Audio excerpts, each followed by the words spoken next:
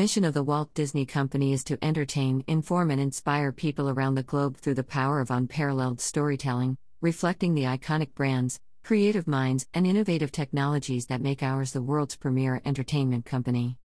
Greater than table of content. Greater than who is Walt Disney? Greater than career. Greater than Walt Disney's Mickey Mouse and other characters. Greater than golden age of animation. Greater than theme park and television. Greater than illness, death and aftermath. Greater than honors. Greater than personality and reputation. Greater than things you may not know about him. Greater than references. All our dreams can come true, if we have the courage to pursue them. Full name, Walter Elias Disney. Date of birth, December 5, 1901. Died, December 15, 1966. Country, United States of America. Source of income, entrepreneur, animator, writer, voice actor and film producer. Who is Walt Disney?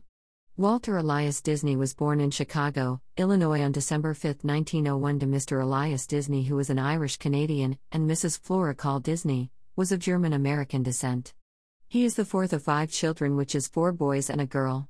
He moved with his family to a farm in Marceline, Missouri, where he became interested in drawing, selling his first sketches to neighbors when he was only 7 years old. Disney's father had difficulty making a living in Marceline and sold the farm in 1910. The following year, the family relocated to Kansas City.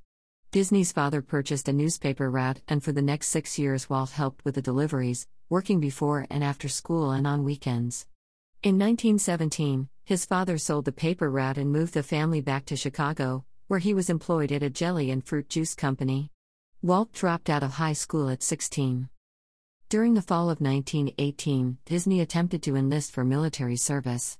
Rejected because he was only 16 years of age, Walt joined the Red Cross, and was sent to France in late 1918, where he spent a year driving an ambulance and chauffeuring Red Cross officials before being discharged in 1919. His ambulance was covered from stem to stern, not with stock camouflage, but with drawings and cartoons. The way to get started is to quit talking and begin doing. Career. After the war, Walt returned to Kansas City to pursue a career as a newspaper artist. Rather, he began his career as an advertising cartoonist. His brother Roy got him a job at the Psman Rubin Art Studio, where he met cartoonist Ub Irdie Works, better known as UBI Works. In 1920, from there Disney worked at the Kansas City Filmat Company, where he made commercials based on cutout animation. He created and marketed his first original animated cartoons, and later perfected a new method for combining live action and animation. Around this time, Disney began experimenting with a camera, doing hand-drawn cell animation. He decided to open his own animation business. From the ad company, he recruited Fred Harmon as his first employee. Disney and Harmon made a deal with a local Kansas City theater to screen their cartoons, which they called Laugh-O-Grams. The cartoons were hugely popular, and Disney was able to acquire his own studio, upon which he bestowed the same name. Laugh-O-Gram hired a number of employees, including iWorks and Harmon's brother Hugh. They did a series of 7-minute fairy tales that combined both live action and animation, which they called Alice in Cartoonland.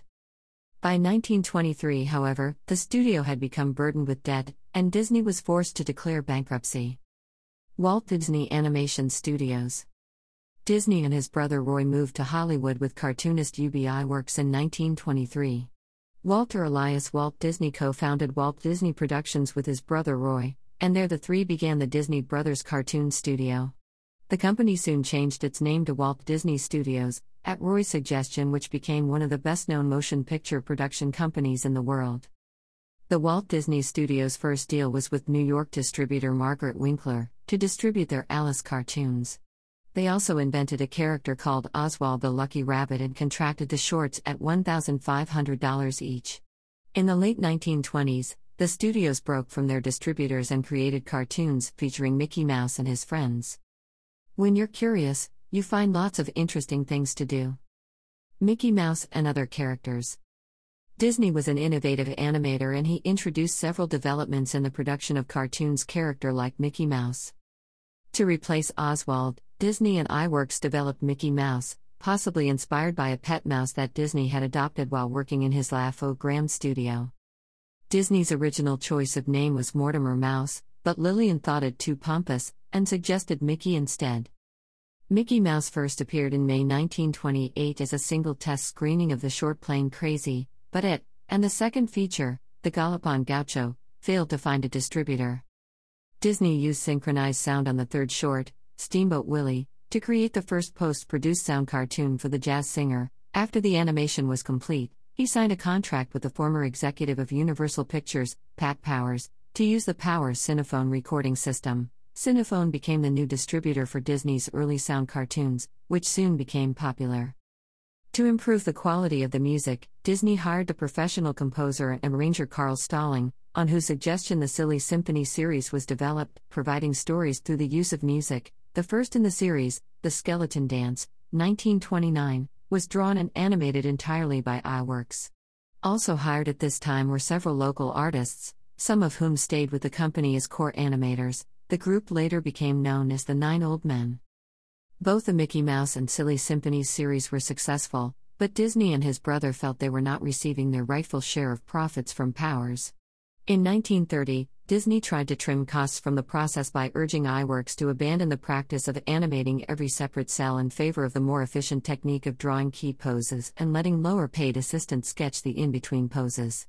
Disney asked Powers for an increase in payments for the cartoons. Powers refused and signed iWorks to work for him. Stalling resigned shortly afterwards, thinking that without iWorks, the Disney studio would close. With the loss of Powers as distributor, Disney Studios signed a contract with Columbia Pictures to distribute the Mickey Mouse cartoons, which became increasingly popular, including internationally. Disney, always keen to embrace new technology, filmed Flowers and Trees, 1932, in full-color 3-strip Technicolor. He was also able to negotiate a deal giving him the sole right to use the 3-strip process, until August 31, 1935. All subsequent Silly Symphony cartoons were in color. Flowers and Trees was popular with audiences and won the Academy Award for Best Short Subject, Cartoon, at the 1932 ceremony. Disney had been nominated for another film in that category, Mickey's Orphans, and received an honorary award for the creation of Mickey Mouse. In 1933, Disney produced The Three Little Pigs, a film described by the media historian Adrian Danks as the most successful short animation of all time. The film won Disney another Academy Award in the Short Subject, Cartoon category.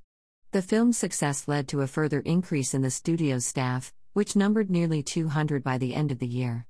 Disney realized the importance of telling emotionally gripping stories that would interest the audience. He invested in a story department separate from the animators, with storyboard artists who would detail the plots of Disney's films. There is more treasure in books than in all the pirates' loot on Treasure Island. Golden Age of Animation. By 1934, Disney had become dissatisfied with producing formulaic cartoon shorts, and believed a feature-length cartoon would be more profitable. The studio began the 4-year production of Snow White and the Seven Dwarfs, based on the fairy tale. When news leaked out about the project, many in the film industry predicted it would bankrupt the company. Industry insiders nicknamed it Disney's Folly. The film, which was the first animated feature made in full color and sound, cost $1.5 million to produce 3 times over budget.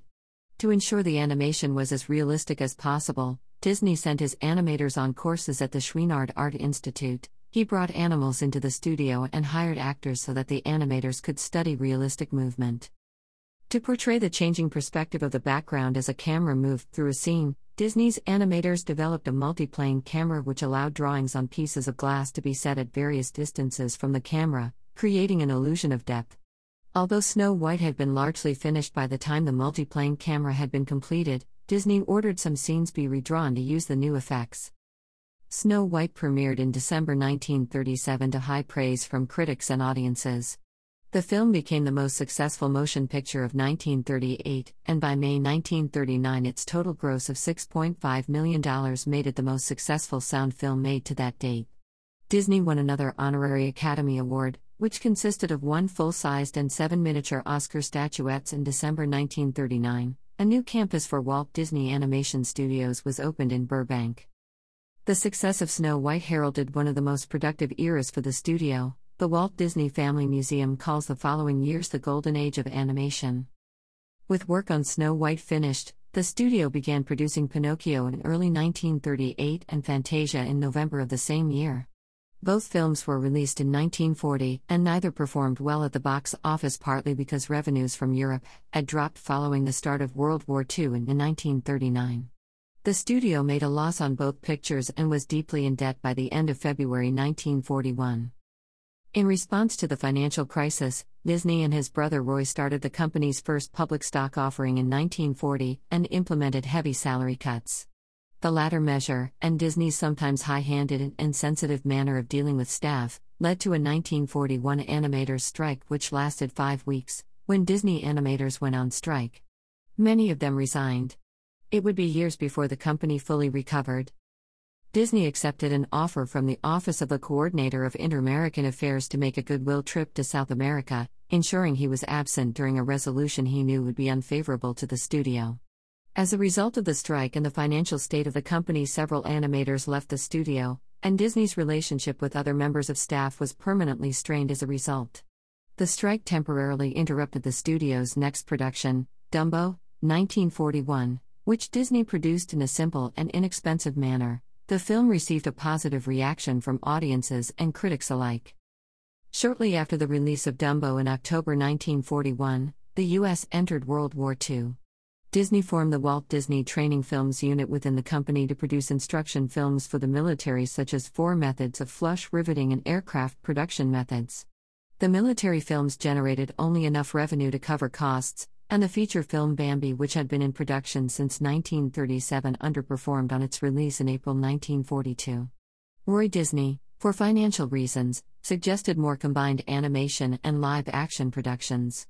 In 1948, Disney initiated a series of popular live-action nature films, titled True Life Adventures, with Seal Island the first. The film won the Academy Award in the Best Short Subject, Too Real, category. Disneyland will never be completed. IT will continue to grow as long as there is imagination left in the world. Theme parks and television.